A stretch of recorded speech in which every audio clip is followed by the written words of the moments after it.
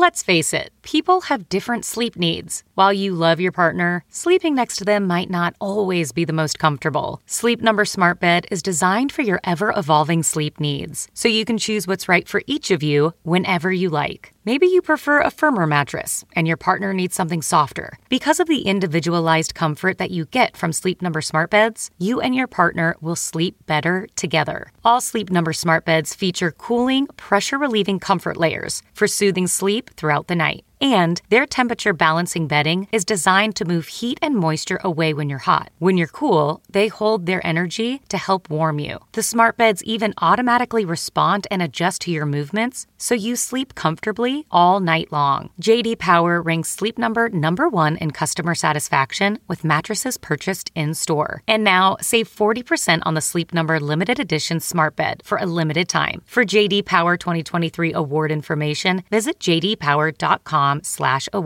Only at a Sleep Number store or sleepnumber.com. What makes a life a good one? Is it the adventure you have? Or the friends you find along the way?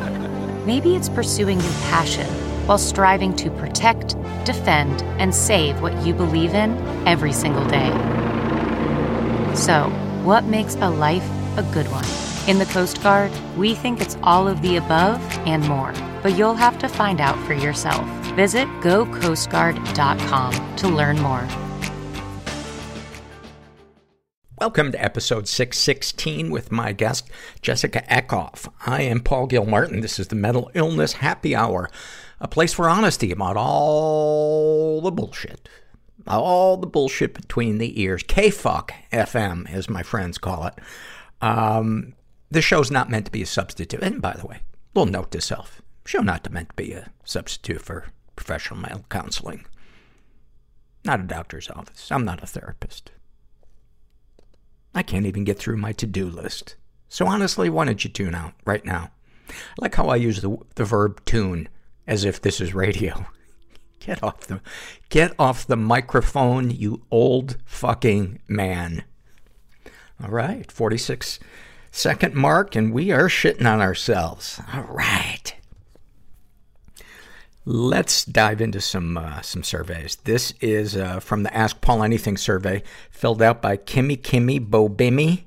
And she asks, trauma survivors tend to wear their trauma on their face and in the way they carry themselves. What's a good way to deal with those who alienate, bully, or single us out? That's a really complicated question, Kimmy Bobimi. And I think the most important thing when we're dealing with anybody who is potentially a bully or alienating or just in any way disrespectful is to just be aware of our boundaries and ask ourselves, is contact with this person necessary? There's nothing that we can do, I think, to influence other people being assholes, but we can decide whether or not we're in their near vicinity if possible. You know, one of the things that I always am willing to do is to end a phone call or leave a room if I need to. And that makes it's so much easier heading out to a social engagement knowing I'm not stuck anywhere. Children get stuck places, but adults very rarely have no choice as to whether or not to leave a situation. All right. I hope that helped you, Kimmy Bobimi. And please say hello to Fana Bo Fan, or whatever the fuck that person's name is from that stupid song. This is from the Body Shame survey filled out by a woman who, oh my God, you've got to be fucking kidding me. This is filled out by a woman who calls herself Anna Banana. Hilarious. And she filled this out like a month ago, whereas Kimmy filled that out, I think, like in the last week. I think there are angels everywhere, huh? What do you like or dislike about your body? She says, not to be cliche, but everything. I can literally pick apart any part of my body and convince myself that it's ugly. I wish I had the same empathy and love I have for others for my own body. The same body that has gotten me through so much, through sexual abuse, through self-harm and addiction. I wish I could give my body all the love it deserves because it's gotten me here. It's gotten me this far. Why can't I be nicer to myself? That one really, really rang a bell with me, Anna Banana. And I don't know, just the way you phrased it really just reminded me how punishing we are towards this single gift that we have in our lifetime. You know, sometimes I'll imagine my body as a car and say, well, why would I not, if one of the tires is flat, why would I keep putting off getting it fixed or having the engine looked at? And the answer is because I'm lazy. No, but having love for your own body is so fucking hard, but it makes so much sense. You think about, I got an electrocardiogram today and a stress test. And so I'm laying on my side and they're doing the EKG and the ultrasound or whatever the fucking names of those things are, but where you can see the image of your heart. And I could see the inside of my heart. And I was like, wow, you've been with me since before I was born. Just fucking pumping away, just doing your job. And I take you for granted. Is that weird that I'm speaking to a body part like it's a sentient being? But I did. I felt like this overwhelming sense of like gratitude.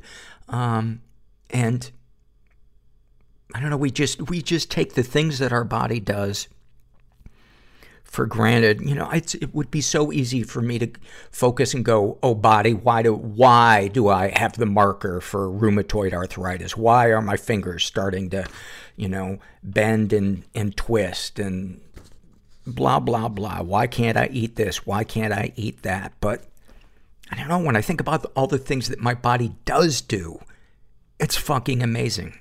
It's amazing. So thank you for that survey. This is also from the Ask Paul Anything survey filled out by a woman who calls herself Good to Be Back. And she writes, I've recently been working on my love addiction. I realized I suffer from this fairly recently, and it's been a massive eye-opener and has explained so much. As part of this work on my love addiction, I'm trying to decipher what aspects of my life are due to my addiction and what are separate issues. This is all so hard to separate out. One area of dysfunction is that I have barely spoken to my mother for many years. I shut her out emotionally. I had my reasons and been more at peace since that choice. But recently, as I'm doing more work on my love addiction, I fear I have shut her out for the wrong reasons, and that maybe I felt I didn't want her in my life because her love wasn't as exciting as the type of love my addiction was seeking out. Maybe even her being around me was hindering my addiction from getting its needs met with other more intense feelings from people. I'm now very confused about whether or not I set the boundaries with her or if my addiction did. Have you got any insight into this issue at all, Paul? How do we go about sifting through these overlap areas? I have a support group and a therapist, but as you've spoken about kind of related topics, I wondered if you had insight on this also. Well, obviously, I could never know all the full depth and breadth of your relationship with your mom, but just a couple of sentences that I want to read back to you. I have been more at peace since I shut her out emotionally. That is really important. I think that says a lot. That says a lot. And then you follow it, or actually, the next sentence after that, I fear I have shut her out for the wrong reasons. The fact that you are feeling fear around that, doesn't mean that you made the wrong decision. It just means you're anxious about that decision.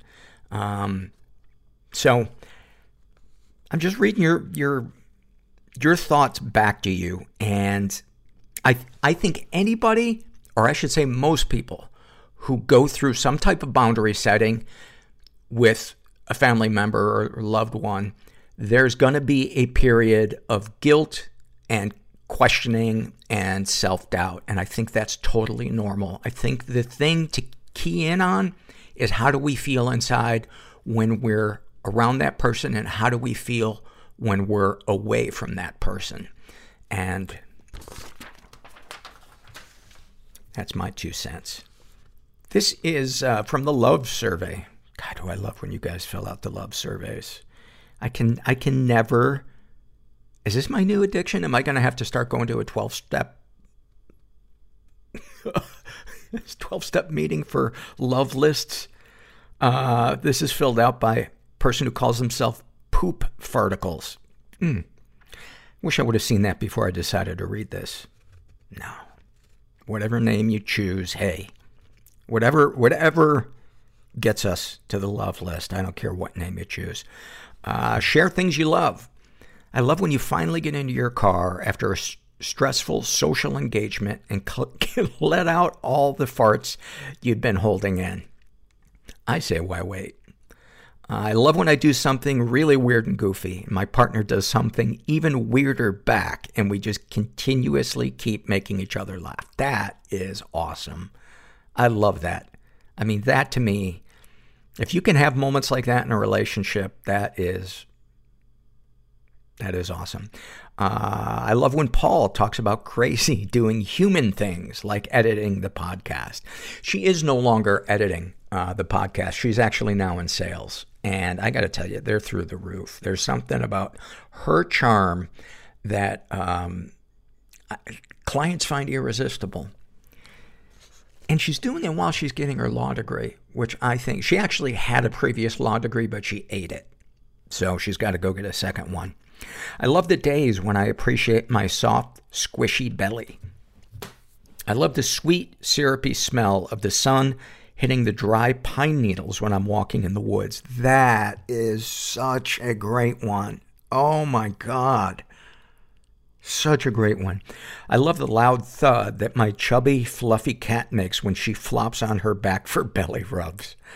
I love mushroom season and seeing all the mycelium showing off their genitalia. Well, look at you, fancy science person. I love when your laugh is so genuine that it has an embarrassing sound. That's a good one. I love when you meet someone and can immediately be silly with them because you see each other's souls so quickly and feel at ease around them. Oh, those are beautiful. This episode is sponsored by BetterHelp Online Therapy. It would be nice if our bodies and our brains came with a user manual. I gotta say, going to therapy, for me and most of the people that I know who go to therapy, we feel like it is a way to go get a tune-up. And it's very important in my life. And those of you that are feeling stuck, feeling confused, therapy is a great way to get coping skills, and just learning about the engine between your ears. I've been using BetterHelp for, I think, 6 years now, and I'm a big fan. I like not having to leave the house. My therapist, Heidi, is awesome. As the world's largest therapy service, BetterHelp has matched 3 million people with professionally licensed and vetted therapists available 100% online. Plus, it's affordable. Just fill out a brief questionnaire to match with the therapist. If things aren't clicking, you can easily switch to a new therapist anytime. It couldn't be simpler. No waiting rooms, no traffic, no endless searching for the right therapist. Learn more and save 10% off your first month at betterhelp.com/mental. That's betterhelp.com/mental. Make sure you include the /mental part so they know you came from the podcast. This episode is sponsored by When Breath Becomes Air. When Breath Becomes Air by Paul Kalanithi is the exquisitely observed memoir of an idealistic young neurosurgeon attempting to answer the question, what makes a life worth living, as he deals with his own terminal cancer diagnosis. It's a stunning reminder to live while we are alive. A must-read for anyone in medicine from a doctor-turned-patient. For healthcare workers, expand your view on patient care. and the fragile beauty of our mortal lives through Kalanithe's unforgettable words. Some of the questions Kalanithe wrestles with in this book include, what makes life worth living in the face of death? What do you do when the future flattens out into a perpetual present? When the future is no longer a ladder towards your goals in life? What does it mean to have a child, to nurture a new life as another fades away? When Breath Becomes Air is a #1 New York Times bestseller, Pulitzer Prize finalist, and named one of the best books of the year by the New York Times Book Review, People, NPR, The Washington Post, Slate, and more. When Breath Becomes Air is available wherever books are sold. Learn more at prh.com/breath. And then finally, this is from the Struggle in a Sentence survey. And this is filled out by a woman who calls herself November Pain. And about having a low libido, she writes, sometimes I prefer to cuddle my dog instead of my partner. I know there's no risk of him expecting anything from me. Your fear of death is your love of life in reverse. I'm a kinky person. I didn't want to be I'm ashamed. a sexual being. Deeply ashamed. You are I want to live. fucking depressed. But how? I can't do this anymore. I will be uncomfortable so you will be comfortable. Is life just a series of perpetual losses? You're not depressed. We're black. There is no real chance for intimacy We don't do that. without risking being hurt. Push it all down. You can't go around it. Ireland, like, we don't do mental health talk. Through is the only path. No one is ever alone. There's somebody else out there Don't forget experiencing the same thing as you. that the places you feel most broken now You just gotta look for them. will one day be your greatest strength. And when you find them, it's a great feeling. And I'm suddenly feeling horrible about making that joke, but that's how far I will go to get a laugh because I am empty inside. You're in the right place.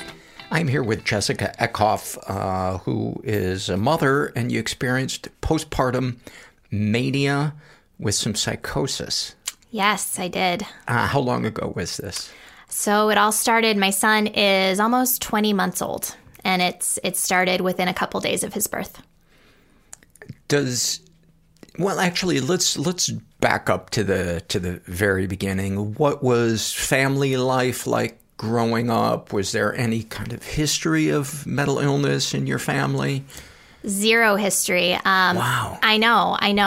Which made everything all the more shocking. I had a really kind of happy home life. I'm an only child. I've always had a good relationship with my parents.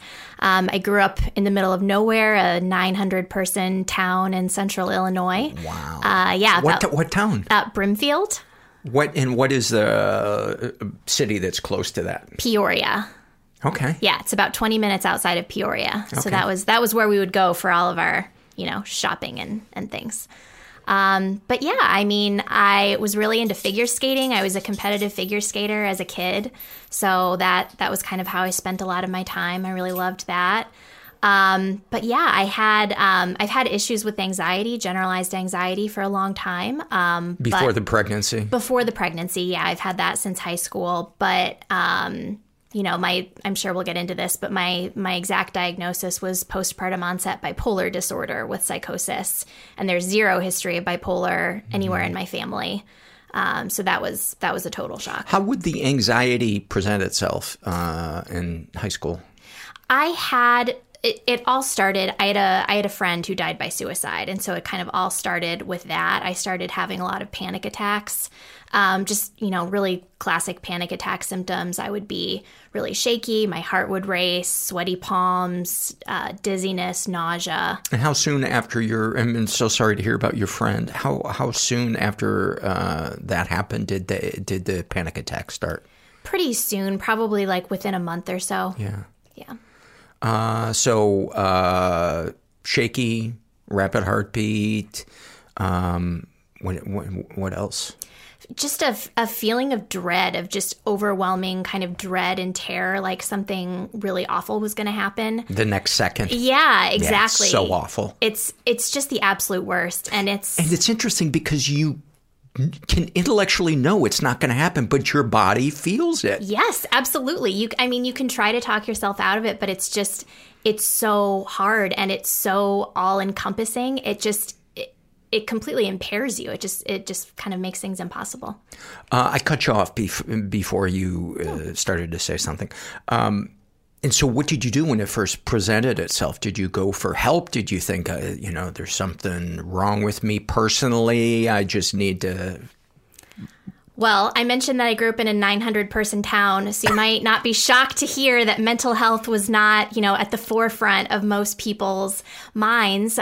So initially when I told my parents about these symptoms I was having, they took me to the doctor, and my, small town general practice doctor was like, oh, it sounds like maybe you have a heart murmur. So they sent me to like a cardiologist, and they gave me this heart monitor that I had to wear for a couple days, and I had to keep a diary of like when I felt my heart racing, and they were just checking for heart murmurs, and it's kind of funny but not funny to me now, looking back and thinking like I just had a friend die and my doctor didn't think that maybe I was having panic attacks. Like the more likely explanation was that I had a heart murmur. Yeah. It's kind of, I like to think that wouldn't happen now. I think we've as a society gotten a lot better about mental health, but we weren't so great back then. Was he an older doctor? Yes. Okay. Yeah.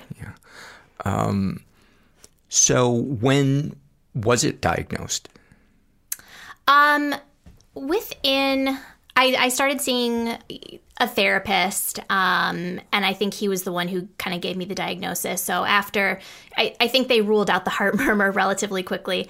So, within probably 6 months or so of when I started having panic attacks, I got the diagnosis. And what did you remember thinking or feeling when you learned that it was an actual thing?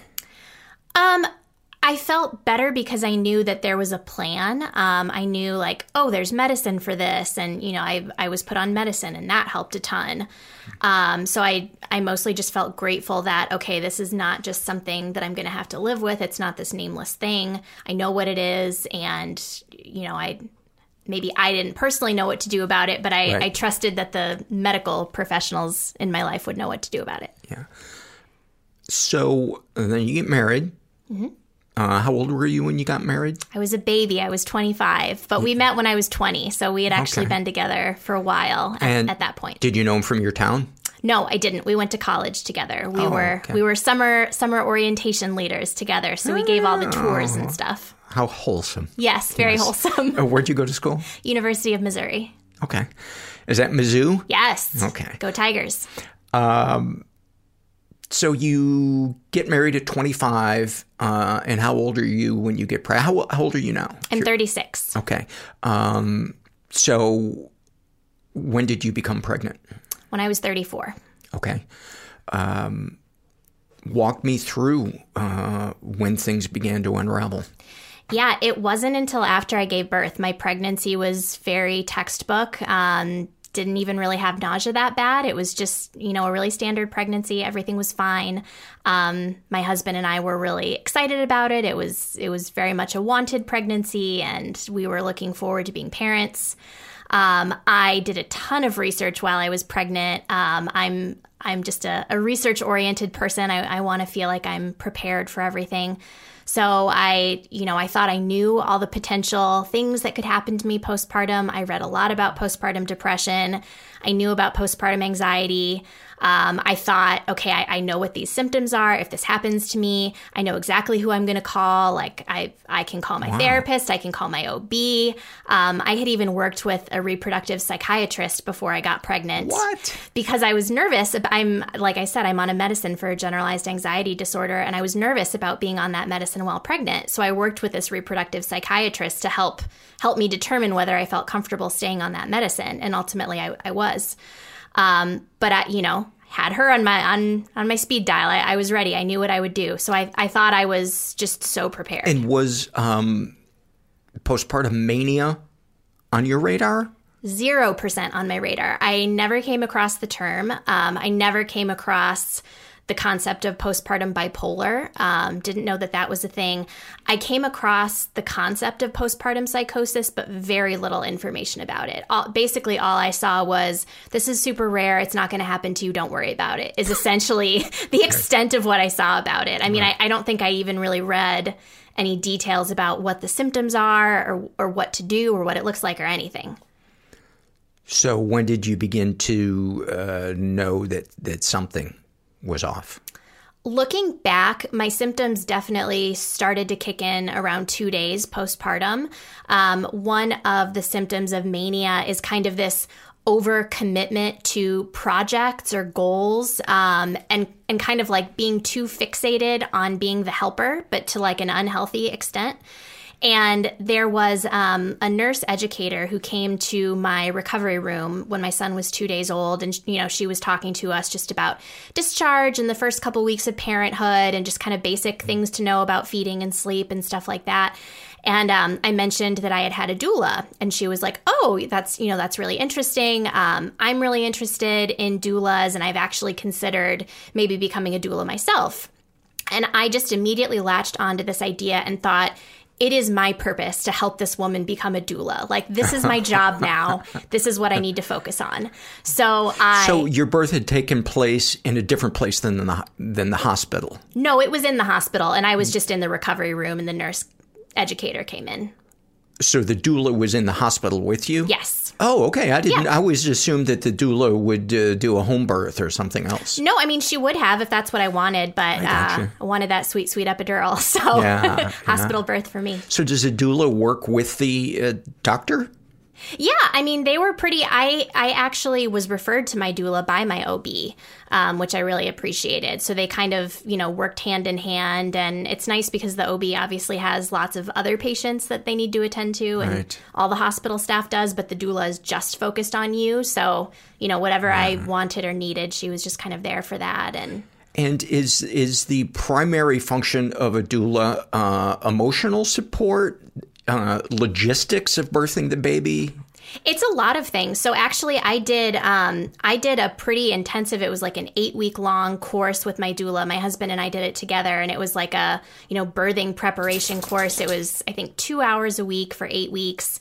And it was all kinds of different stuff. It was like everything from how to advocate for yourself in the hospital if you feel like the doctors aren't listening to you and aren't taking your concerns seriously, to pain management techniques and like different acupressure things that your partner can do, different positions that you can push in, all kinds of different things, all the way down to she brought twinkle lights, and she hung up twinkle lights in my delivery room because she said it makes it feel like cozier and not like this sterile, scary hospital. It makes it like a nicer, warmer environment. So, and did you feel that? Yeah, I did. It was really nice. I loved my doula. That's amazing. Yeah.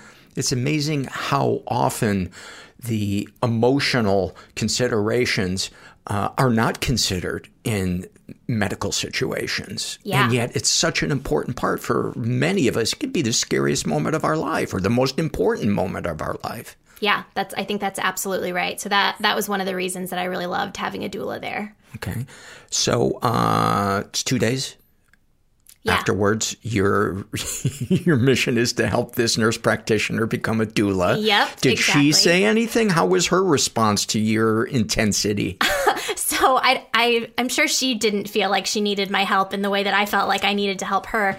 So she didn't know a lot of what I did. I went, I gave her the name and the email address for my doula and said, you should reach out to her. I'm sure she'd be happy to, answer your questions about what the training is like and all that. Maybe she can be your mentor even. But then I go home and I've decided, well, it's not enough that I gave her my doula's email address. I need to make sure they actually talk, because sometimes, people don't always help themselves, and maybe I need to make sure that they actually get the conversation started. But I didn't have the nurse. Her name was Angela. So I didn't have Angela's email address. And I was like, okay, how am I going to get her email address? So I called the hospital, asked to speak with her. She wasn't there that day. Called over to the education department that she was based in, tried to get her email that way. That didn't work. I ended up reaching out to a couple friends of mine who work at that hospital and asked what their email syntax was so that I could guess what her email was. Wow. And then sent this like long email to my doula telling her all about the nurse and saying like, she'd be a really great doula. You should definitely work with her. And at this point, I did this right when I got home. So my son is 3 days old. And rather than there's a laundry list of other things that I should have been doing. Sleeping would have been great. But instead, I was just fixated on finding the email address and sending out this email. And were you fixated on your son as well, or was this kind of robbing your son of the attention that he should have had? The latter, which is, I mean, it's awful to think about, but it's true. It's not that I wasn't paying my son any attention at all. I was. And with mania, you kind of go in and out of lucidity. So there were times where I was just completely down to earth and normal, and I was doing feedings with him and enjoying time with him. But then there were other times where I felt like, oh, I have all these other things that I need to get done. Like, this is just kind of, this is cutting into my time that I need to be doing all these other projects. Isn't it interesting how mania just shuffles priorities into this random fucking... Yes.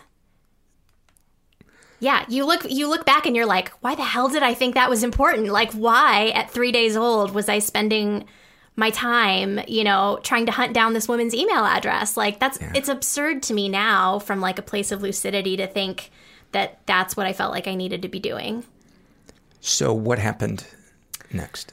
So 4 days postpartum is when the psychosis started to set in. So my husband was trying to sterilize our son. His name is Wells. My son is Wells. My husband is Dane. Dane was trying to sterilize Wells's pacifiers, and you're supposed to, put them in boiling water for a couple minutes to sterilize them. So he had done that, but then Wells started crying, or somehow he got distracted and walked away from the stove, and all of a sudden we hear the smoke detector go off, and the pacifiers are burning on the stove. So, we rush downstairs, Wells and I do, and Dane is turning off the stove and, dumping the water outside, trying to air out all the smoke. And so I go downstairs and Dane comes down after me, and we're kind of hanging out downstairs for a little bit, waiting for the fumes to dissipate. And a couple hours later, I go upstairs just to kind of see how the air is. And I end up getting sidetracked doing some task. I was making lots of lists. I had Post-it notes all over the house of lists of things I wanted to remember. So I think I was making lists. And my husband comes up and is like, hey, Wells is up. I think he's hungry. It's probably time to feed him. And I went into this rage, which is really uncharacteristic for me. I am not a yeller. I'm definitely not a yeller at my husband. We have a really, really good relationship. I don't think either of us has ever yelled at the other. Mm-hmm. And I just start screaming that, how I was breastfeeding at the time. And so I was screaming how dare you just reduce me to a milk machine? I'm not a cow. My sole purpose isn't to feed him.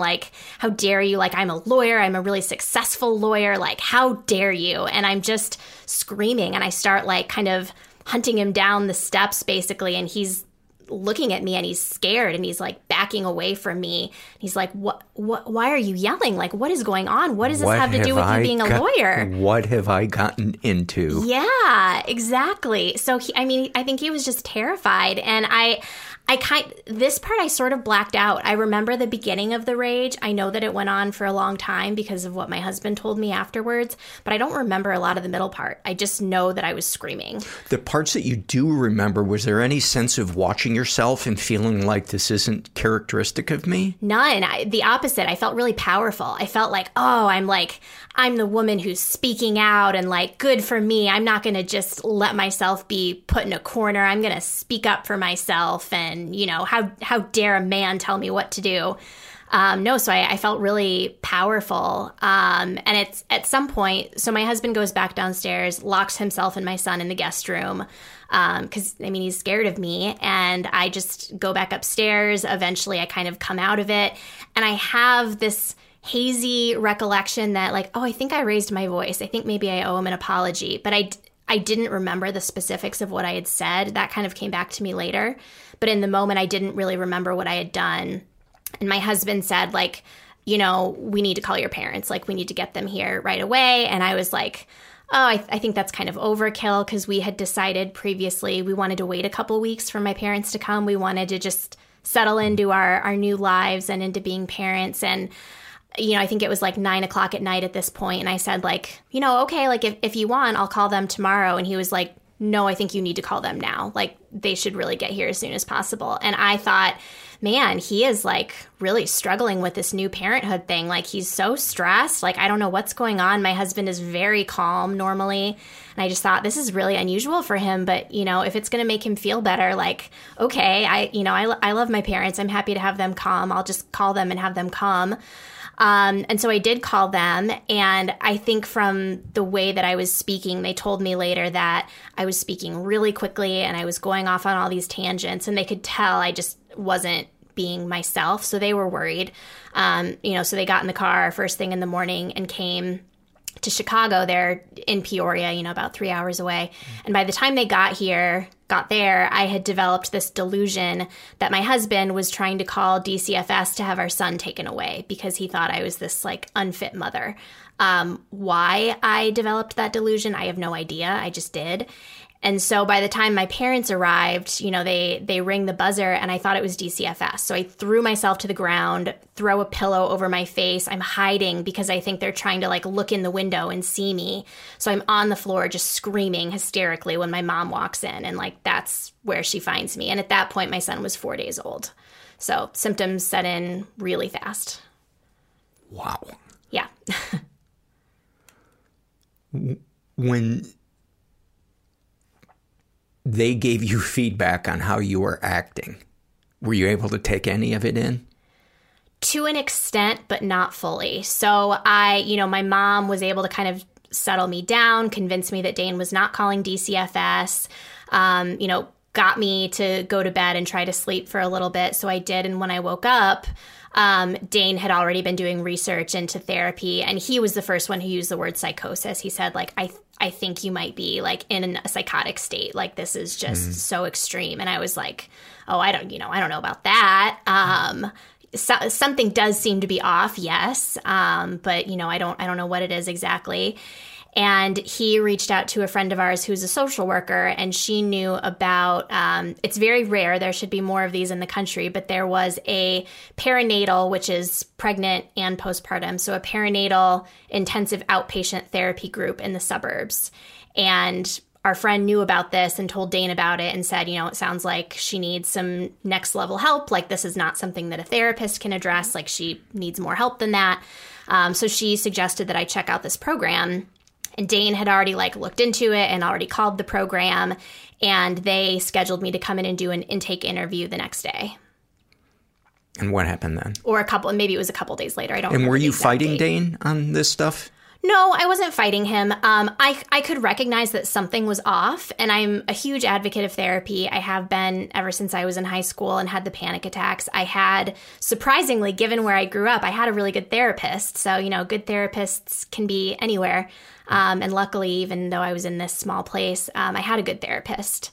So I've had a ton of respect for the profession ever since, and I've had other therapists off and on throughout my life. And so I was definitely not opposed to the idea of therapy. I thought, the word intensive threw me. I thought, I'm not sure that I need an intensive program, whatever that means. But again, I love my husband, and he wanted me to do this program. And so I thought, if it's going to make him feel better, there's worse things in the world than too much therapy. So, fine. It's amazing, given how difficult the road was, how much good foundation was laid for you guys to be able to navigate this. I mean, what a blessing that you believed in therapy, and you had a supportive husband who had gone through the 8-week training before you gave birth, and that you had supportive parents. I mean, can you imagine if you had not believed in therapy and you had a terrible relationship with your son and your parents were telling you to pray it away? Yeah. I mean, no, I can't. Well, I can't imagine, actually, because, there are plenty of horror stories out there about things that women with postpartum psychosis do. I mean, there's murders, and there's suicides, and there's infanticide, and there's all kinds of crimes committed and really dangerous things that happen when psychosis goes untreated. And if I didn't have all those supports, that absolutely could have been me. I think about that all the time. Like, despite everything that happened, and I mean, so far we're just at the tip of the iceberg, but despite everything that happened, I still feel really, really lucky. So you start going to the intensive outpatient? No, I don't make it. I don't make it that far. Things get worse. Okay. So there's I think there might have been a few days maybe in between when Dane contacted the program and when they were able to get me in for an interview, or maybe there were a few days before. So there were a few extra days in there somewhere, during which time there were a bunch of additional symptoms that set in. So another symptom with mania is grandiosity, like this inflated sense of self-importance, like, you know, it's up to you to save the world kind of thing. And there were all these examples of that happened to me. So I'm a big fan of Bachelor Nation, love The Bachelor and The Bachelorette. And at this time, the Bachelor was airing, and I, watched every episode. And so I had this episode saved that I was going to watch of The Bachelor, and I was like, looking forward to it. And I'm watching this episode, and in it, it's the first Black Bachelor. His name's Matt James. So he was the first Black Bachelor in the franchise history, which was a big deal because the franchise does not have a great history with respect to race. So that was kind of a big deal, and a bunch of his contestants were women of color too. And so there was this date, and it was him and one of his contestants, Serena, who's also a person of color, and they did this tantric yoga date. And she was really uncomfortable and said so. Like, she said, this is not my thing. We're basically being put in these like sex poses, and we're not at that point in our relationship. She was really uncomfortable. And I just went into this rage and felt like ABC, the network that airs the show, is basically like perpetuating assault right now. It essentially is like forcing Matt James to assault this contestant. Like, this is terrible. And I immediately start thinking back to my first year in law school. I'm a lawyer. And I was thinking about our torts class and all these different causes of action, assault and negligence and battery and all these things. And I was trying to decide, okay, a tort has definitely been committed here, but what is it? Like, what has ABC done exactly? They've definitely done something. And so I start outlining this letter that I'm going to send to ABC, accusing them of assault and making all these threats. In my outline, I threatened them that if they didn't make a big donation to this intensive outpatient therapy program that I was going to be doing, if they didn't make a big donation, I was going to expose them for the abusers that they were, just abusing, these people of color when they finally have a Black Bachelor. So that was one of the things that I did. Fortunately, I did not send that letter, didn't get that far. There was another instance with DoorDash. One of our hold on for 1 second. Yeah. So looking back at that, I mean, how much were her protests listened to? Was there a kernel of truth in there, or was this just completely a figment of your imagination? Because just from what you describe, if she said she was uncomfortable and they kept pressuring her into doing it, I mean, I don't know what the word is for that, but it's certainly not okay. Yeah. So on the show, they kind of do these interviews where it's like, cut away and the person is just speaking directly to camera. And it's never clear, like, okay, did that happen like while the event was taking place, or did they film that later? I see. I think it wasn't while it was happening. No, it wasn't while it was happening. It was her talking to the camera. So I think that conversation probably happened afterwards. She did the date. She did the yoga. You don't see her on camera. I mean, she looks kind of uncomfortable, but she's not like saying that she doesn't want to do it while she's doing it. So, in reality, has she actually been assaulted? No. But, in my head, she had been. I just wanted some clarification on that. So you don't send this. What happens next? So another example of this feeling like I need to save the world thing was with respect to DoorDash, the delivery company. One of our friends had ordered dinner for us and was having it sent through DoorDash, and our buzzer was broken. So I decided to call DoorDash and give them my phone number so that the driver could call me when he got there. And I called DoorDash, and it took forever to like actually get to a person. You know how it is, like you're just on hold and you got to go through all the menus and whatever. So I finally talked to a person, and I'm already kind of irritated because I've been on hold for 5 minutes or something. And it takes a while for us to even find the order because it's, you know, it's in my friend's name, not mine, and like what's their address. So it took a while. And we finally get to the end of that. And I tell the customer service person that I'm just trying to pass along my phone number. And he's like, oh, I'm really sorry. Our system doesn't give us any way to contact the driver once they've already been dispatched. And I just go into this other rage and I'm saying, how dare DoorDash do this to you? Like, you are just trying to do your job and they've given you this shitty system. It doesn't even work. It's not letting you do the most basic tasks. Like, they're a tech company and they can't even be bothered to like design a functioning platform. And I bet they've probably hired some fancy lawyer who figured out how to make you an independent contractor so they don't have to give you any benefits. And you probably don't even have health insurance. And like, you're just trying to feed your family and like, fuck them. Sorry, but that was what I was doing at the time, which was also super unusual. I'm not a person who cusses, and I was doing it a lot at this time. So I'm yelling for like 10 minutes about how, like, you know what, they've messed with the wrong person. Like, I'm a lawyer. I know all the right people. Like, I'm going to do something. I'm, you know, people complain about stuff, but they don't actually take any action. Like, they've messed with the wrong person. I'm going to do something. So interesting, too, that you're upset about what this person is experiencing. Yeah. And it's not you're being inconvenienced. Yeah. That might be like the sweetest mania I've ever heard. Yeah, I was psychotic, but I was a kind psychotic person. Right. And I mean, there was a tiny kernel of truth that, it's really shitty that this person has this job where they're helpless and the customer experience is ranked way low down on the corporate ladder of how things should be handled. It's what can we get away with rather than what is, you know, the experience we want to give the user. Yeah, exactly. So I was livid. I'm screaming, and Dane comes into the room and is looking at me and is like, what are you doing? Why are you yelling at this guy? Why didn't you use Postmates? Yeah, like, stop. Exactly. Like, stop yelling. And I remember saying to him, like, no, you don't understand. Like, I'm not yelling at him. I'm on his side. Like, I'm going to help him. And Dane is like, please hang up the phone. Like, just hang up the phone. You need to stop yelling. And so finally I'm like, okay, you know, fine. I'm going to stop yelling. But, and then I was asking him, like, is this conversation recorded? Like, are you recording me right now? And then I realized, no, you know what? I hope you are recording me. I want them to hear everything that I'm saying. I want them to know how much trouble they're in. I want them to know the pain I'm going to inflict on them. And so I finally like end my tirade, but in my head, I'm already brainstorming, you know, what I'm going to do.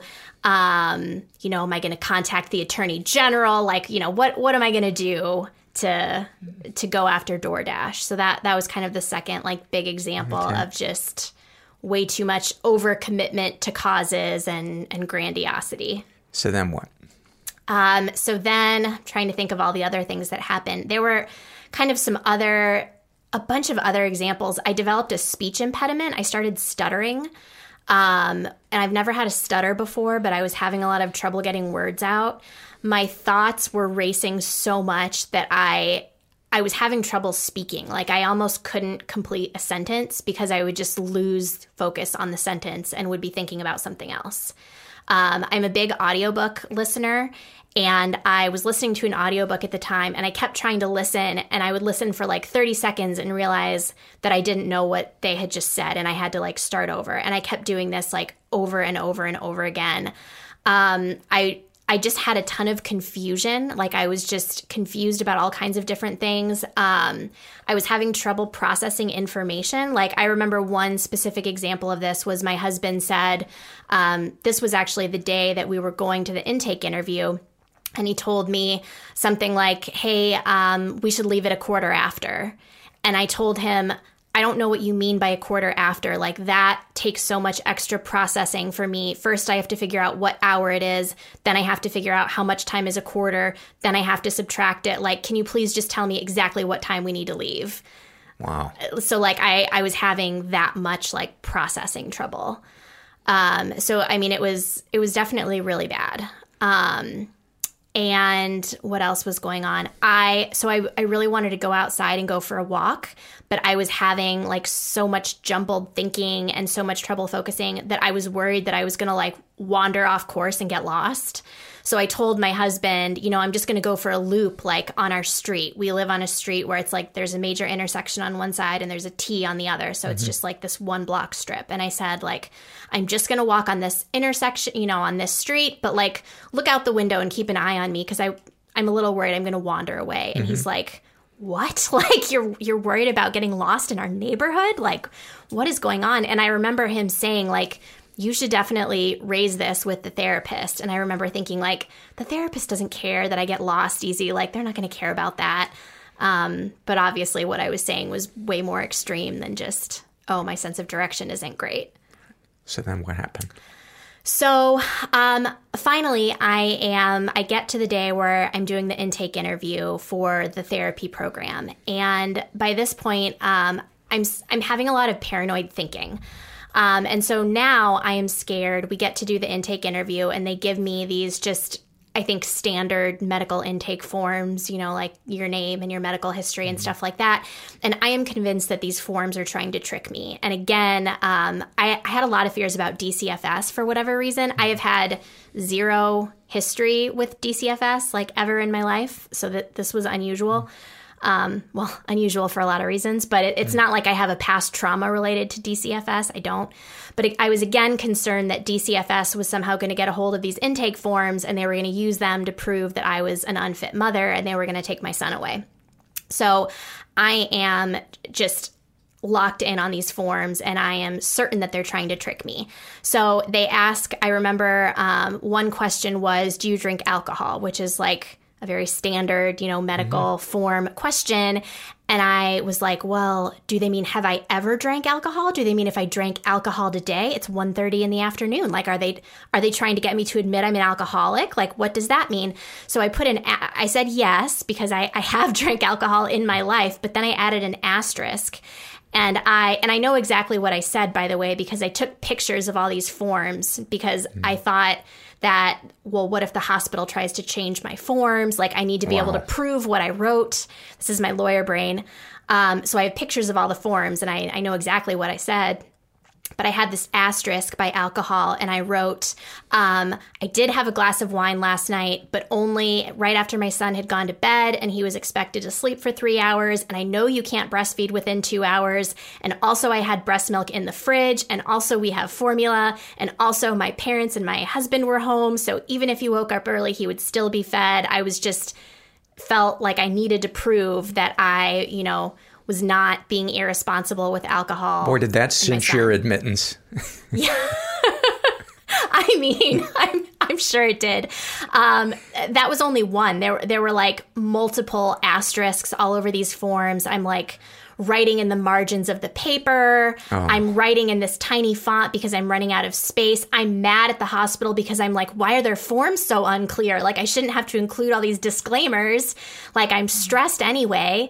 My husband said I took something like 2.5 hours to fill out these forms. And it was just like a couple forms. How fucking exhausting was that for him? My poor husband and my dad. My dad had come too. And on top of it, the water fountain was broken. And when I realized that, I told my dad, like, you need to go out and buy bottled water because these people in the waiting room, what if they can't afford bottled water? They don't have any water either. So, like, you need to go buy them bottled water. Oh, my God. And my dad was like, what? So, and then I go back to my forms and I, like, finally come out after finishing the forms. And I asked my dad, like, where's the water? Did you get it? And he's like, no, I didn't. Like, it's not our responsibility to buy bottled water. And also there's another water fountain down the hall and it works just fine. But I finally get in to speak to the therapist and she's, kind of asking me questions about what my birthing experience was like and what postpartum was like. And I thought like, oh, I think I'm answering these questions pretty well. I felt very nervous about towing the line between, I didn't want to sound quote unquote crazy, but I wanted to make it clear that my issues were serious enough that they would admit me into the program because I knew my husband would feel better if I was in the program. So I was trying to like toe that line really carefully. And then I remember seeing the therapist look at my intake forms and kind of like took a while looking at them. And I think right after that, she was like, yep, we have room for the program. We have room Yes. for you in the program. I think it was a Saturday. And your desire to be admitted, was that for yourself or to calm your husband and parents? To calm my husband. I was worried about him. Yeah. So you get admitted. Yeah, so I get admitted into the program. Like I said, I think it was a Saturday when I did intake, and I was supposed to start on Monday, so like pretty immediately. But unfortunately, everything falls apart the next day, so I don't make it to the program, not yet anyway. I start having delusions that my husband is the one who's having a mental health break, and it all stems from our pediatrician had told us that our son, he was like back to his birth weight. And so they said he can sleep up to 4 hours in between feedings. That's fine. But previously we had been feeding him every 3. And my husband said, like, you know what, if he's been asleep 3 hours, like, let's just wake him up and feed him just to be on the safe side. And I became convinced that my husband was having this breakdown and wasn't able to listen to the pediatrician's advice. And why are you insisting on waking him up after 3 hours instead of 4? You're going to sleep deprive him. You're going to stunt his growth. He's not going to reach his milestones. Like, you're hurting him. And I was so scared about this. So it's about 2 a.m, and I call a friend of ours who's a doctor, not even a pediatrician. He's an anesthesiologist. And I was like, Lucas, I'm sorry to call you so late, but this is an emergency. Dane wants to wake Wells up after only 3 hours, and I think he needs to sleep for 4. Like, what do you think?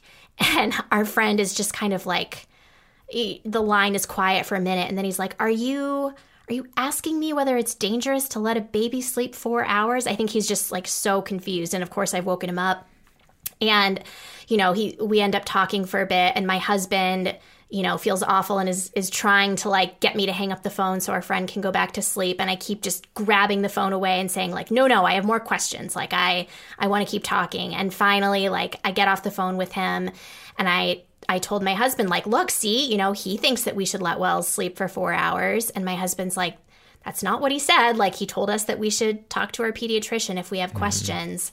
And at that point, I was just like, oh my God, my husband has had a breakdown. Like, he isn't capable of functioning anymore. Like, what if I'm in danger? What if Wells is in danger? He's not thinking rationally. So I run into our room and I lock myself in the closet, and I call another friend and say, I think Dane is having some kind of crisis and I'm not sure that I'm safe. Like, can you come and get me?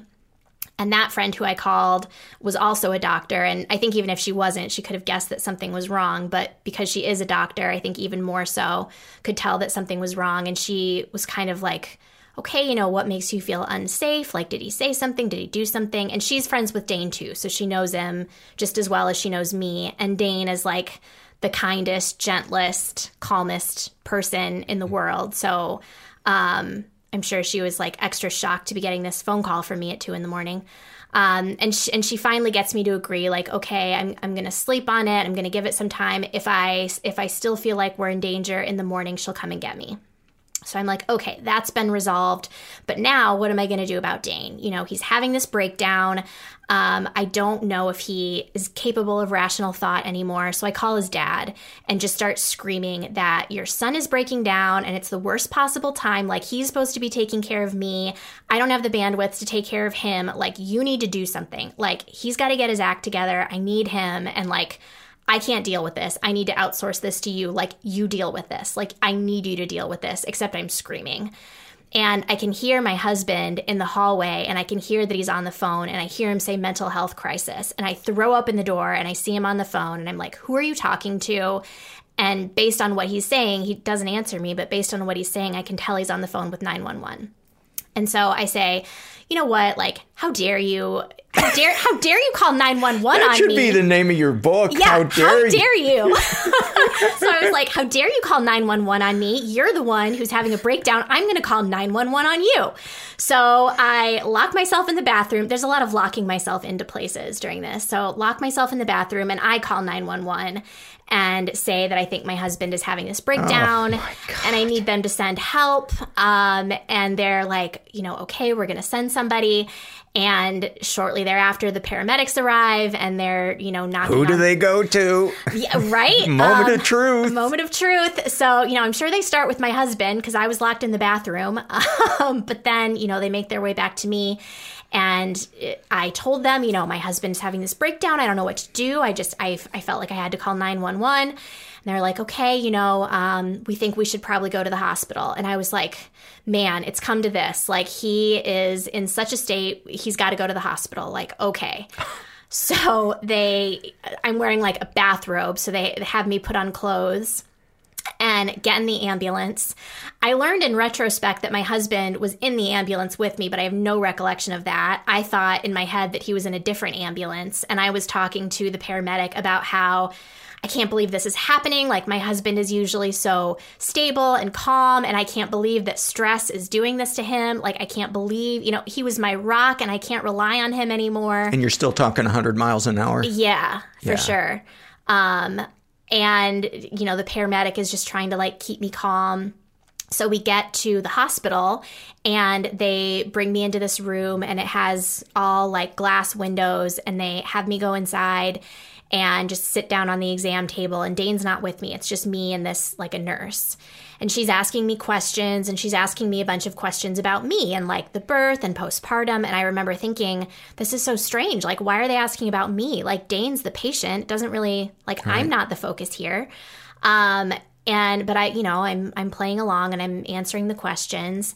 And then I see Dane outside, and he's wearing his street clothes. Oh, at this point, they have me get into a hospital gown. And I remember asking the nurse, like, okay, I get that maybe you're trying to keep Dane calm, and maybe this is some sort of like role play thing where like you want him to think that I'm the patient, and that's why you want me to wear this gown. But like, this seems overkill to me. I don't see how this is helping him. Do I really need to put this gown on? And everyone was very kind to me. The nurse was like, we really do need you to wear the gown. So I was like, okay, like, I love my husband. If this is what they think he needs, fine, I'll wear the gown. So I put the gown on, and I can see him out in the hallway, and he's in his street clothes, and he's talking to the doctor. And I'm like, I have to be in a gown. Why doesn't he have to be in a gown? What is going on here? And the nurse goes outside, and she's talking to the doctor and to Dane. So I'm left alone in this room. And I start thinking like, okay, why am I in here? Maybe it's because they're trying to figure out whether I am a good caretaker to Dane, and they're trying to figure out whether they can discharge him to go home with me and whether I'm going to take good care of him. So maybe like they're trying to see how I'm going to respond to all this. So I go to open the door to go talk to them, and it's locked. So I'm locked in this glass room, and I'm like, oh. And I didn't panic immediately. I thought, this must be like an escape room. There must be clues. I really love escape rooms. So I decided this must be an escape room. That's the only explanation for what's happening. So I'm like on my hands and knees trying to look underneath the exam table to see like, are there clues? There's almost nothing in the room. There's like a little table and 2 chairs and the exam table. And that's it. Cotton balls. Yes, exactly. So I'm like, surely there's clues around here. So I'm like looking for the clues. Couldn't find anything. In an escape room, usually if you get stuck, there's somebody watching you, and you can just say like, hey, I'm stuck, I need a clue. And usually they'll give you a certain number of clues. So I'm like, all right, well, I'm stuck, I need a clue. So I look up at the ceiling, and I'm like, all right, well, I don't see the camera. I don't know where it is, but it must be up there somewhere. So I just start yelling, in each of the corners of the room, like, hey, I need a clue. I need a clue. And I'm like waiting for something to happen, and nothing happens, of course. So I'm like, well, maybe they've unlocked the door at least. So I try the door again. It's still locked. I'm like throwing myself against the door in case it's jammed. And I can still, I can see Dane and the doctor and the nurse, and they're just looking at me. And I think at that point they kind of all come into the room, and Dane sits down on the bed with me, and the doctor looks at us both, and he says, I want to hear from both of you why you think you're here. And so he looks at Dane first, and Dane explained, like, I think my wife is experiencing psychosis, and, gave examples of all these things that had happened and all these things I had said and done. The doctor was like, okay. And then he looked at me and said, why do you think we're here? And I said, I think my husband's having a mental health breakdown. He's not listening to the pediatrician, and he's putting our son in danger, and I had to call 911. And the doctor just kind of nods and he looks at me and very kindly and really slowly, at least in my mind, everybody sounded like they were speaking slowly to me. He said, we're actually here because of you.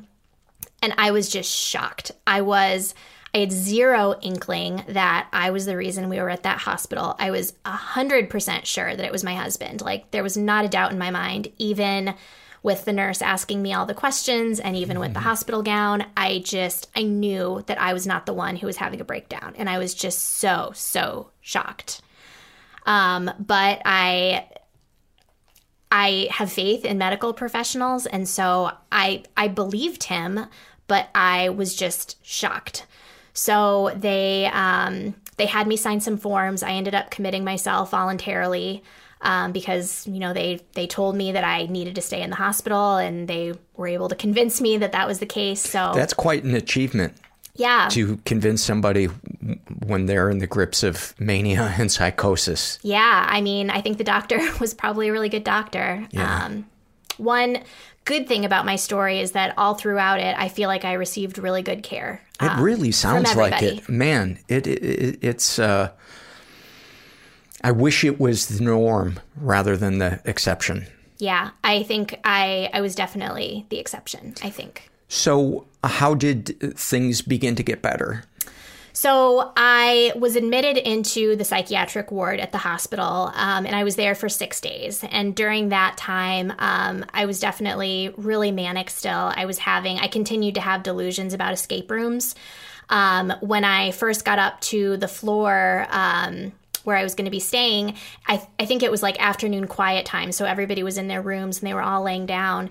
And I remember walking down the hallway and just seeing everybody like laying in their beds in the middle of the day. And I remember thinking like, why is everyone like sleeping in the middle of the day? And then I thought like, oh, this must be some kind of like specialized therapy program just for me. These people are actors and they're going to like wake up and start interacting with me when it's their turn. But right now it's like not their turn. And so they're just resting. But that must be what this is. And I've done improv comedy for many years, so I was also convinced that there was an improv comedy aspect to this therapy program. Why not? Why not? So I thought that I needed to be like initiating improv scenes with people. So I was doing that for a while and like getting frustrated that they weren't responding to me and like making a scene with me and like playing. I found that really frustrating. Psych wards are a terrible place for yes and. Terrible place. So while I'm there, my very first day, I know we'll talk about my book later, which is called Super Sad Unicorn. And the reason I called it that is because my first day in the psych ward, I was talking to this guy in the day room and he asked me what I did for a living. And I said, I'm a lawyer. And he's like, oh, like, you're fancy. We never get fancy people in here. You're like a unicorn. And I was like, yeah, I'm like a super sad unicorn who's locked up in a psych ward and I've got a 10-day-old baby at home, So that was where I got the name for the book, which is tangent, but it made me think of it. Lots of other stuff happened. Like there's a TV in the day room and I think that it's sending coded messages. There's newspapers in the day room and I think there's coded messages in there too. I try to set up my own little legal clinic in the day room where, again, I'm a kind-hearted psychotic person. Oh my God. Wow. So, wow. I know, you have to laugh at it now. It wasn't funny at the time. Yeah. But there were these, they put these brown paper bags in our rooms that were meant to be trash cans. And I just kept shredding mine up and making contracts, quote unquote contracts out of them. We had crayons too. So I was like, insert blank, hire Jessica Eckhoff to be my attorney until fill in the blank date and then sign. And I just made a bunch of these contracts with my like paper bag and my crayons. And I brought them into the day room with me and was like, all right, I'm hosting office hours. Whoever has a legal problem. Bear in mind, I'm a trademark and advertising lawyer. Like to the extent that anyone in this psych ward had a legal problem, I'm probably the least qualified person to deal with it, whatever it is. But I did that anyway. They kept replacing my paper bag, which in retrospect is surprising. I don't know why, because they could see what I was doing with it. But lots of other things happen. I won't go into all the details, but eventually they convinced me to start taking medicine, an antipsychotic. And I kind of start getting a little bit more lucid. I was in the hospital for a total of 6 days. By the time I was discharged, I was still pretty manic. I thought there was actually going to be, I thought that all of my friends and family members were going to be there to welcome me when I discharged, like a party, like a graduation party. And I was expecting, signs and balloons and all these things. And when I did get discharged and it was just my husband and son and father-in-law in the lobby, I remember being like so surprised that there wasn't more fanfare. But I did get discharged and, they sent me home and I had all these medicines. And I think I got discharged on a Sunday and I finally started the intensive outpatient program the next day. And when did the medicine start to help you? Did it start to help you? It did start to help, yeah. I would say it took a little time, but I think I kind of got a little bit better every day. I was still at least hypomanic for probably at least 1 to 2 weeks when I got home. And when I was initially in the program, I was definitely still hypomanic. I was like offering all this unsolicited advice, and I was really fixated on the idea of writing an op-ed in the New York Times about what had happened to me. I have I still think it's a good idea. I mean, why not? I have a friend who's a writer who actually knew someone at the Times and put me in touch, and I emailed this person. And I cringe so much now because I look back at that email and I just sound completely deranged. Right. It's like rambling sentences and it's just, it's basically incoherent. Right. So unsurprisingly, the New York Times turned me down. So you will not find a column from me. But today, I think it would be a good idea. Maybe. Yeah, maybe I should try again. But I am loath to email that person again. I think your story is so important, though. I would love to see it printed where there are excerpts from your original email and you reflecting on maybe it today, to show the power of mental health care. And it's such an important story. Yeah, thank you.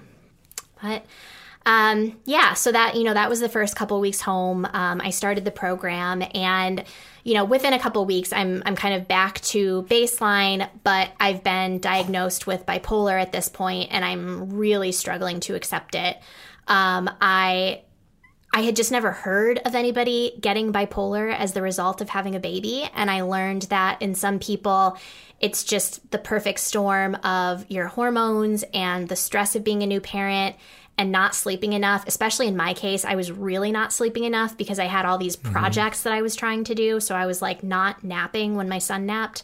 So it was just a perfect storm that basically just activates a switch. And if you already had a tendency towards bipolar, that can just activate it. Gotcha. And that's what happened to me. So even though bipolar does have a genetic component and nobody in my family has it, it's not always genetic. And so I was just kind of one of the people where there were no red flags that this would happen to me. And like I said, in all the research I didn't know that it was a possibility. But is there a moment that you can share when your husband or your family got the you back that they knew and they felt a sense of they could breathe? I think the answer is no, because even when I was in this manic stage, I still had moments of lucidity. Like I remember having, conversations with my husband where we're like bantering and we're having fun. Like he and I love doing the crossword together. And I remember there was a day where like my son was feeding and we were just sitting in the nursery together and we were doing, he was reading me the clues and we were doing the crossword, like totally normal. And I think like he would have thought that was totally normal. But then, an hour later, I was doing all these crazy things. So I feel like they kept getting glimpses of normal me, and maybe they would take a deep breath and think it was over, but then something else would happen. Would the glimpses of the old you become more and more frequent? I imagine they had to, right? Yeah. So I'm talking about before I even went to the hospital when I was still like fully manic. Like they were getting glimpses of the real me in between all the manic things that were happening. But I would say when I got home, probably within like 2 weeks or so, I can't think of like any one specific moment that I can point to. But I think if you asked my husband, I think he would say that he wasn't seeing any more symptoms of hypomania like within a couple weeks. And where do you feel like you're at today? Now I'm completely back to my baseline. So I was in this outpatient program for quite a while. I was in it for about 3.5 months. I discharged, and then I had a really depressed phase, and I went back into the program for another 3 or 4 weeks. And then one of the benefits of being in that program is that you get to meet with a psychiatrist twice a week, and it's a perinatal psychiatrist. So it's somebody who is specialized in working with postpartum and pregnant women, which is a huge gift because A, there's not a lot of those specialized psychiatrists, and B, even if you did have access to one, it would probably be like months in between appointments. But for me, she was able to make a lot of changes to my medicine in a short period of time because of how often I could meet with her. So by the time I discharged, I was about 6 months out, 6 months postpartum, 5 to 6 months postpartum. And at that point, we had figured out the right medicines, and I had a therapist, and I was back to my baseline. So I've been kind of back to my normal self for the past year. Wow. Yeah. Wow. And when did you finish the book? It comes out in 2023? Yeah, it does. So it'll come out early next year. I started writing the book pretty much as soon as I discharged from the program. So I was about 6 months postpartum. And it kind of started as a journaling exercise. Like I was just trying to process all of these things that had happened to me and trying to wrap my head around like, wow, it's so interesting that my brain could do this. Like, how did this happen? So I was just kind of writing about my experiences. And after doing that for a while, I thought, I have a really unusual story. Like when I came home from the psychiatric ward, I tried to find examples of other people who had had postpartum mania or postpartum psychosis. I wanted to read first-person accounts, and I had a lot of trouble finding anything.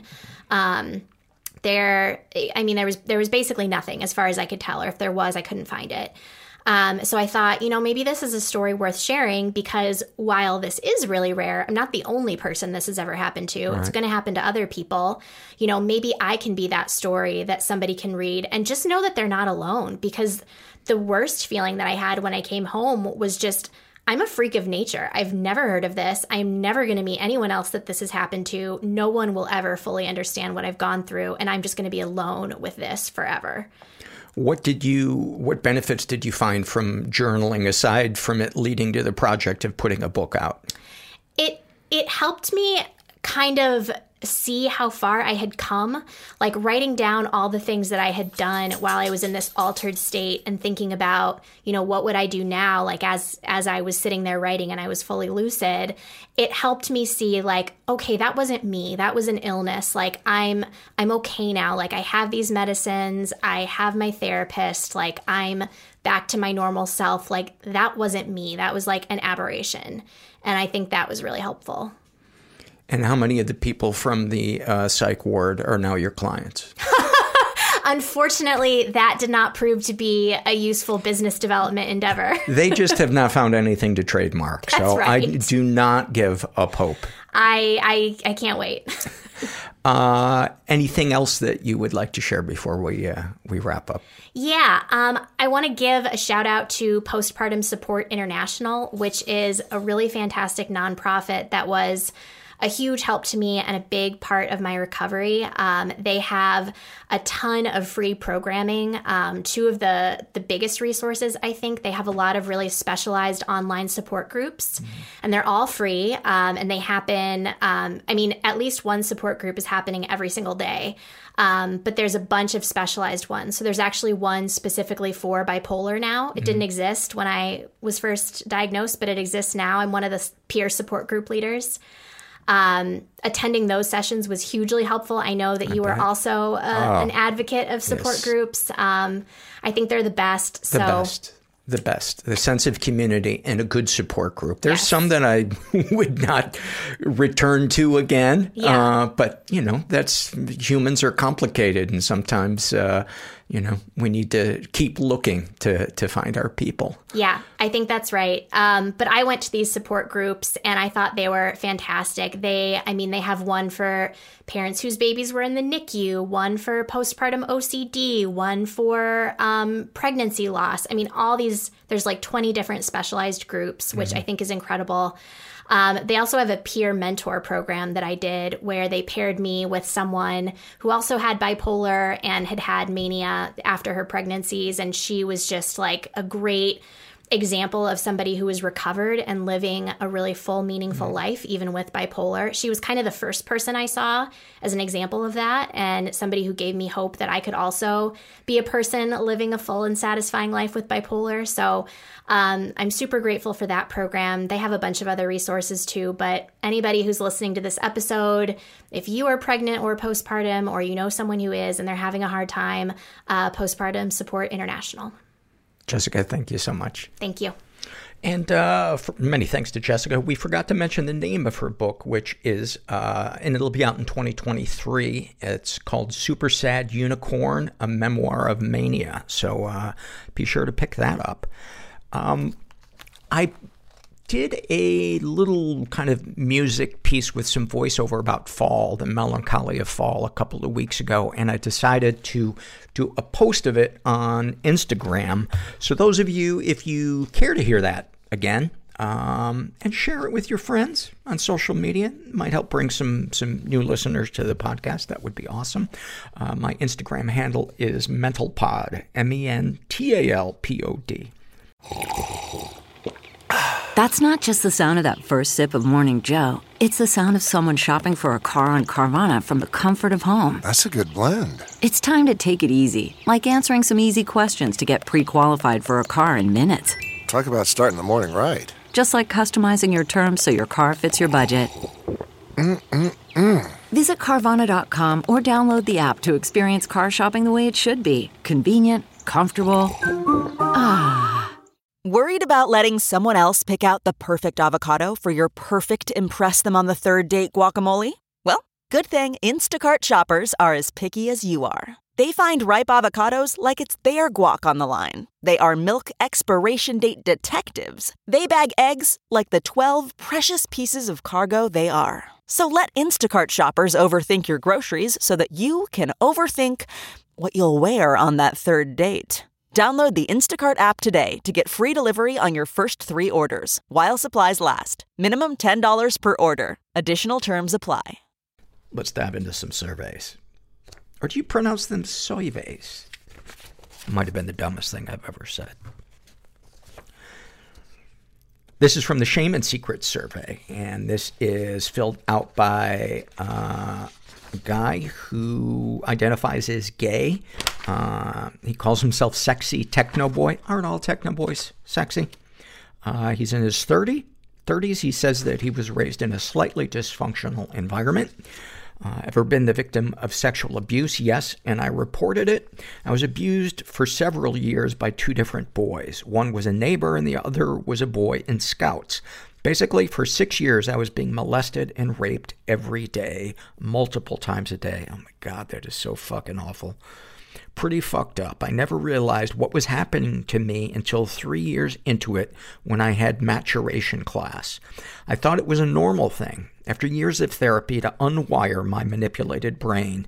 I'm glad you mentioned that. I'm glad that you mentioned that is one of the ripples left in the wake of sexual trauma, is the brain that has been gaslit and has difficulty trusting its own sense of what's right, what's a lie, what's the truth.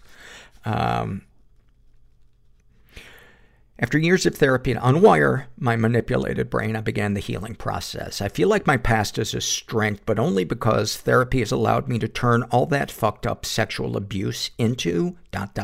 well, fucked up, happy adult me. It's hard sometimes, but I always try to remember that I got therapeutic help early, so I'm far better off than I could have been. All the same, I'm still looking at that little boy, me, who lost his innocence, and when I find him, I will love him and tell him it's all going to be okay. But mostly, I will tell him The adult you got his revenge. He's been emotionally abused. I grew up in a devout Mormon home. Well, enough said. I came out when I was 16, which I'm sure was greeted with open arms. Combined with my abuse, caused a whole cesspool of festering self-doubt and concern that I was innately unloved by the power that created me. The emotional abuse I endured was of a religious self-loathing type. Quite fucked, if I dare say. No positive experiences with the abusers. Darkest thoughts. I'm terrified I'm going to self-destruct at a time when I will fuck my whole life up. Darkest secrets. Oh God. I slept overnight in a barracks and fucked a sergeant. But isn't that everybody's bucket list? In the morning, they did room checks and I had to climb out the window and hide in the bushes. That sounds like a modern episode of Gomer Pyle. Let's see. Sexual fantasies most powerful to you. I want to relive, Paul, slow the fuck down. And get better glasses. I want to relive my teens and fuck all the hot guys I knew. Sharing this makes me horny. Shit. What, if anything, would you like to say to someone you haven't been able to?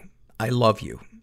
I've only been in love a few times, and those guys will never know because they are straight, and I'm terrified to be vulnerable when a negative response is likely to happen.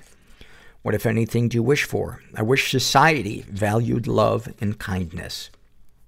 I think portions of society really do, and I think so much of a quote-unquote successful life, if you look beyond the material part, is finding people that value love and kindness. And when you find them, it's pretty fucking awesome.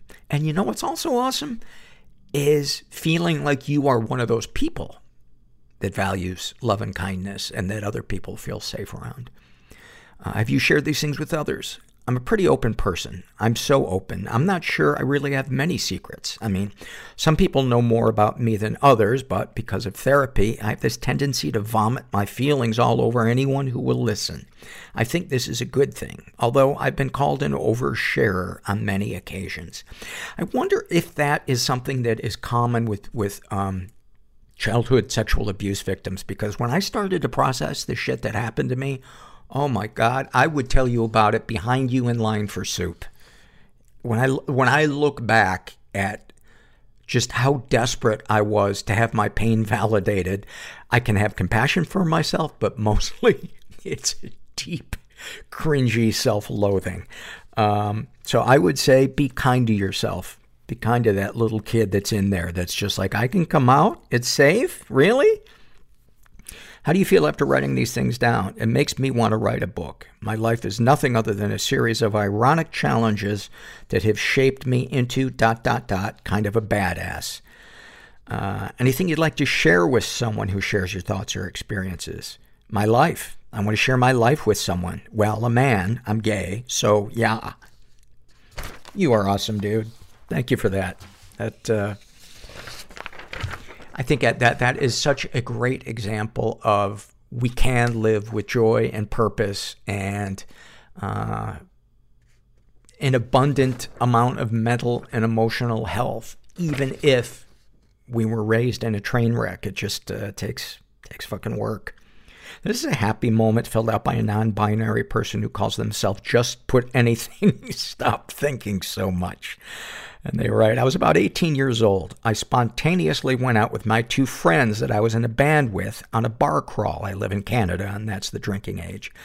The three of us were weird alternative punk types, and the people we went along with were very normal teenagers. So we definitely stuck out, but the spontaneity of the evening made us not care. At one point, we were on the school bus going to the next bar, and I Want to Be Sedated by the Ramones came on. All three of us crammed into our bus seat, started singing along at the top of our lungs and headbanging. It was one of those moments that I knew as it was happening just how special it was. It's remained, to this day, the best moment of my life.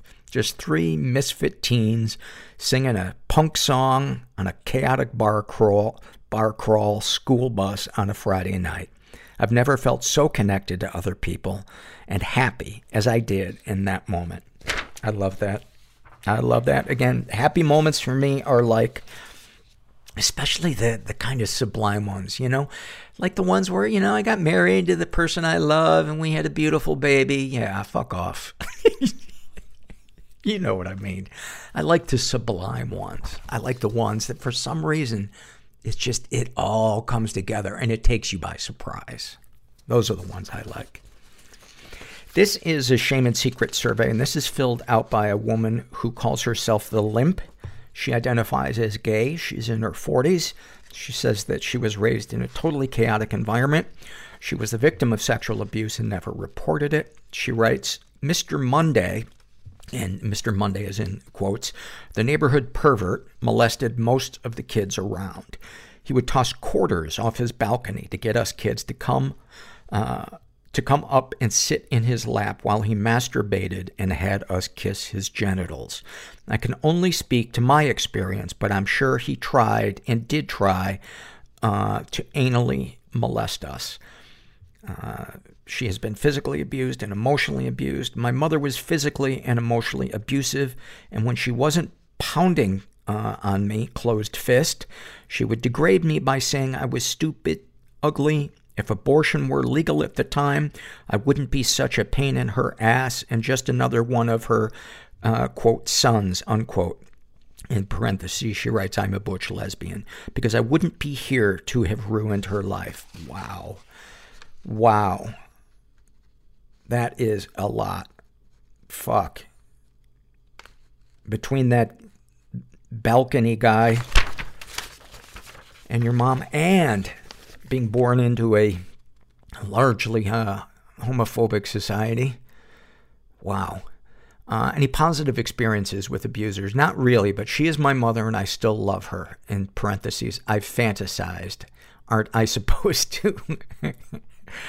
Darkest thoughts. I fantasized about striking back, dragging her around the house by her hair, pulling patches out like she did to me, and leaving her to choke on her blood, throwing her out into public with a sign around her neck, telling all that she wets the bed just like she did to me in front of a birthday party with over 10 kids I went to school with. Wow.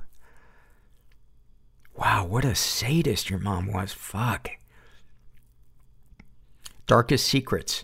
I burned Mr. Monday's house down. No one knows what he did to me. I never reported to anyone about my knowledge of his molesting me or any of the neighbor kids.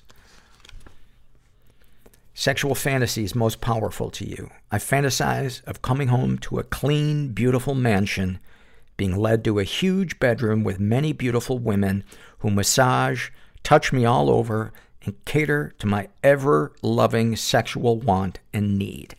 Sharing it makes me feel silly. I love when people, because normally people are like, they list what their sexual fantasy is, and they're like, sharing that makes my skin crawl. Sharing that makes me so disgusted with myself. And I love reading one where somebody says, sharing that makes me feel silly. What, if anything, would you like to say to someone you haven't been able to? I'd love to have had the chance to tell my stepfather how badly he fucked me up and how badly he kicked the shit out of my self-esteem by being the misogynistic ass he was, telling me that girls couldn't do anything that boys could do and laughing at me when I shared with him about wanting so badly to become an astronaut. Back then, the NASA program wasn't allowing women to train to become astronauts, so I gave up on the idea of trying to become anything like that. I assumed he was right because women weren't allowed to train back then. I wish he were still here for me to laugh back at him when I became a great paramedic. He gave me crap about that too, telling me I was just stupid to think about becoming a firefighter/paramedic. I never became a firefighter, but I was a damn good paramedic and saved many lives during the '92 LA riots just 2 weeks into the job. Wow.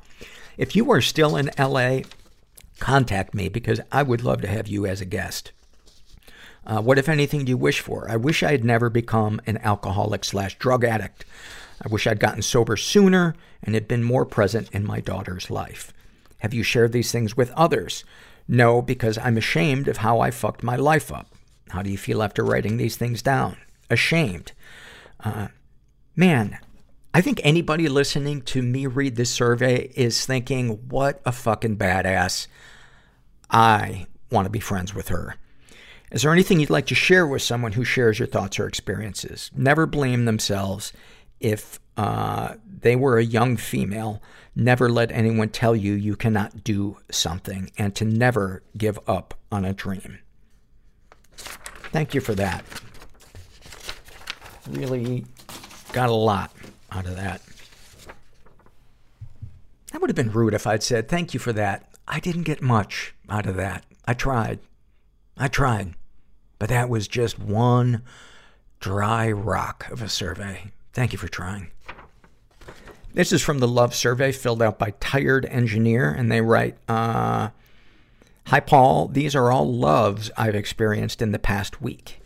I love cooking with and maintaining my cast iron skillet. Fuck yeah. I got 2 that I'm cooking with and maintaining. And it is not easy getting them to that place where it's completely black and shiny on the bottom. But man, is that cool when you get there. It was my parents, but they stopped using it a while ago and it got pretty gross. I took the time to wash and scrub it and re-season it. And now it's beautiful and shiny and so fun to cook with. I love waking up in the middle of the night thinking it's time to get up and realizing I have hours and hours left to sleep. I love when my dog recovers from being sick and is spunky and playful again. Oh, that's a great one. I love finding a new lipstick that I can become obsessed with. I love playing with my partner's hair and ears before bed. He gets this really sleepy, happy look on his face and just melts into sleep. I love that my hard work has paid off and I passed my professional engineering licensing exam last week. Kudos. I love when I sign onto my computer for work and I have no new emails. That is a great one. I love when I sign into some website and I don't have to put my password in because my computer remembered it. I love listening to music I used to associate with being sad and now associate it with being thankful for the growth and change I've seen in my life since then. I love when my reactive dog sees a person or dog she really loves and how excited she is to go say hi. And I love how cute I look with glasses now that I finally need to wear them. Those are awesome. Thank you for those. This is another shame and secret survey, and this is filled out by a woman who calls herself Cursed. She identifies as pansexual. She's in her 20s. She says that she was raised in a pretty dysfunctional environment. She was the victim of sexual abuse and reported it. She writes, I believe I was sexually abused as a very young child, which resulted in severe hypersexual inclinations from a young age. I have almost no memory of it. All I can remember is feeling sexually perverse and even evil from the time I was born. I developed a porn addiction when I was 10 and masturbated constantly after about age 7. I can only assume that my father sexually abused me or even just showed me graphic things since he abused me in every other way. After those experiences, I was manipulated and raped by a high school boyfriend many times and tried to report it but didn't have proof. I never realized it was rape until a therapist called it to my attention by simply repeating what I had told her had happened to me. Aside from that, there have been a few instances of being forced or persuaded into sexual acts by males in my life from a young age into high school. She's been physically abused and emotionally abused. My father was very physically violent and would hit, beat, punch, or slap me and my siblings. There were many times I was chased through the house, beaten with belts or wooden spoons, locked in rooms, or had things thrown at me. My father was also very emotionally manipulative. If I was ever cold towards him after a violent outburst, he would give me gifts and guilt me into forgiving him, saying I was a bad daughter or didn't love him. He often cried and broke down, expecting me to hold and comfort him. Wow. He would sob and say he was sorry and cling to my body without letting go of me. Wow, what a mind fuck that must have been. Oh my God. You know, and I wish kids could know to say the phrase, but they're too young to know it. But in that moment, to say, if you're really sorry, go get some fucking help. Or I'm going to call child services. I was often made to feel guilty or responsible for the problems within my family. My mother would ignore my cries for help and told me I was lying about the abuse. Any positive experiences with abusers? There's always the tug of being expected to forgive or love my father simply because he is my father. I have some positive memories of him when he was in a good mental place. He sang and played guitar and would play games with me. I barely talk to him now, only over the internet, and he is completely in denial about everything that happened. Yeah, probably good not to have any in-person contact with somebody like that. Fuck. That's always a good, I think, a good step down. If you're not ready to cut contact with somebody, keep it to, or at least it worked for me, was to bring it down to just letters or emails, especially if the person is the kind of person that will just launch into, you know, a half-hour monologue about something. You know, if they have to write it out, they'll start editing. Darkest thoughts. I often think about mutilating my sexual body parts, which has been a recurring obsessive thought since childhood. I have suicidal impulses at times, which have gotten better. My most common obsessive suicidal thoughts often involve me bashing my head into a metal spike repeatedly. I sometimes get turned on by rape, bondage, and even pedophilism. My darkest thoughts often revolve around sexual things. Darkest secrets. My darkest secret is the incest within my family. I sexually abused all of my younger siblings in some way or another with varying severity. I was a child at the time and everything stopped by the time I was 12, but I still had vivid memories of everything, which occasionally escape the heavy suppression in my head and they torment me. I always believed I was disgusting and deserved to burn in hell for this. In parentheses, my parents were very religious. My family has been through some counseling since, and my parents separated many years ago. I played a big role in getting my father removed from the house. Oh, good for you. I worked hard to stop the abusive behavior I had started emulating, which I learned from him. However, I can't help but feel that I am an imposter within my own family and the root of evil in my family, so to speak. I try to guide my younger siblings and help them, and I try to make sure they never let anyone hurt them. However, I've done the most damage to them, and we've never spoken about it. I don't know how they see it or even if they remember it. I also have a lot of physical issues that I feel are a manifestation of my shame. And in parentheses, chronic pain, STD.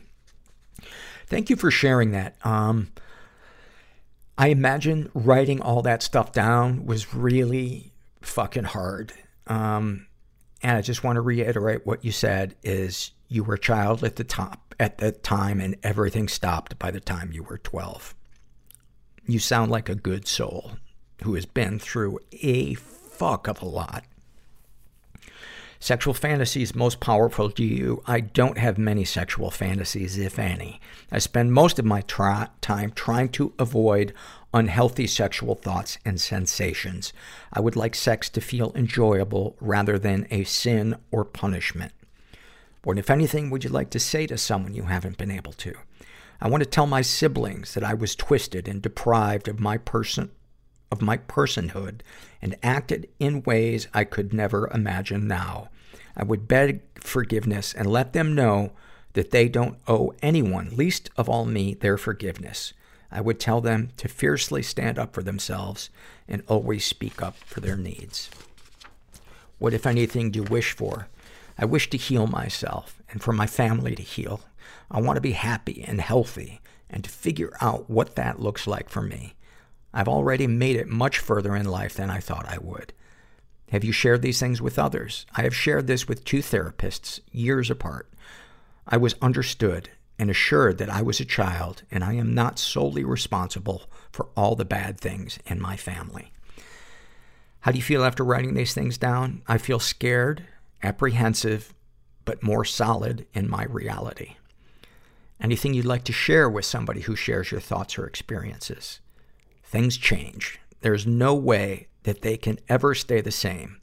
Sometimes they'll get worse, sometimes better, but as long as you keep trying, they will change. Thank you so much for that survey, man. You went deep, and I'm so glad that you're doing therapy. 'Cause fuck, you went through a lot as a kid. And then maybe I'll see if I can find some music to pair with this. This is from the Love Survey. And this is filled out by a person who calls themselves, I guess it's a woman, and she calls herself Wrong Kind of Love. And she writes, I am a barmaid. I was a student of philosophy and good at it. I'm very creative and intelligent, but my depression and severe emotional damage brought everything to a crunching halt in my mid-20s. I'd already been struggling for a decade by then. I've been working as a bartender for about 8 years now. I have severe shame about the fact that I have so far not managed to get back into education, that I have failed my degree. People can't see how smart you are, only what you're working as. I know this is shallow, but I guess everyone derives some self-worth from external things like a meaningful occupation. Mixed with this shame, though, is the pride I experience at work often. It gets super busy at my place, and I work alone on weeknights. I make a point of doing table service as much as I can. I thrive when it's busy, and I do an excellent job. I have people come tell me my cocktails taste the best, compliment me on being so attentive and funny. People come and book their birthday parties at ours when they've seen me work a busy night alone because I do it so well. People regularly come to the front at the end of a night and ask me where the second person on staff was, as clearly this would have been too much for one person.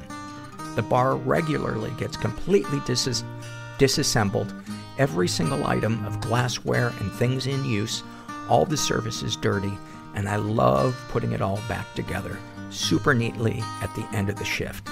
You cannot tell it was a busy night when I'm done. I know I am recompensating some of my intellectual underachievement with prowess at my meaningless job, but probably because I am so starved for recognition, these nuggets of it always feel like a drop of water falling onto a hot stone, beautifully bristling and making a loud, soothing hiss when I tidy up at the end of a shift. I always listen to the Mental Illness Happy Hour. That's not the only time in my life I do, but always at the end of my shift, and that's also something that I love. Thanks for everything, Paul.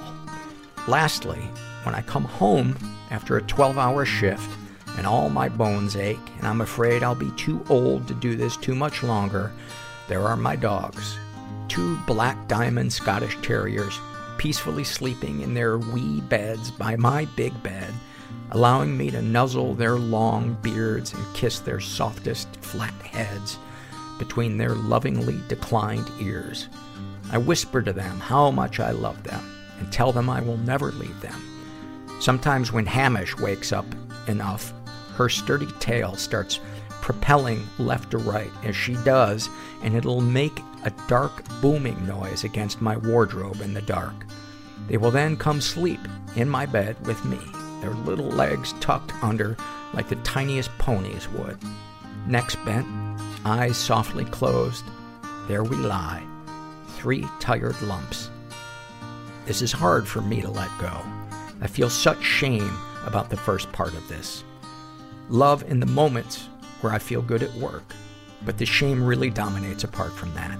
I also feel like a super brag, and if any of my colleagues ever listen to this survey, they'd rightfully think I am such a loser. I'm really conflicted about sending this, but I am letting it go. That was awesome. That was awesome. Got such a just painted such a picture of your inner and outer life. And, I just really appreciate when you guys go deep like that. Well, I hope you like this episode. And, if you're out there and you're feeling stuck, just never forget that, that you are not alone.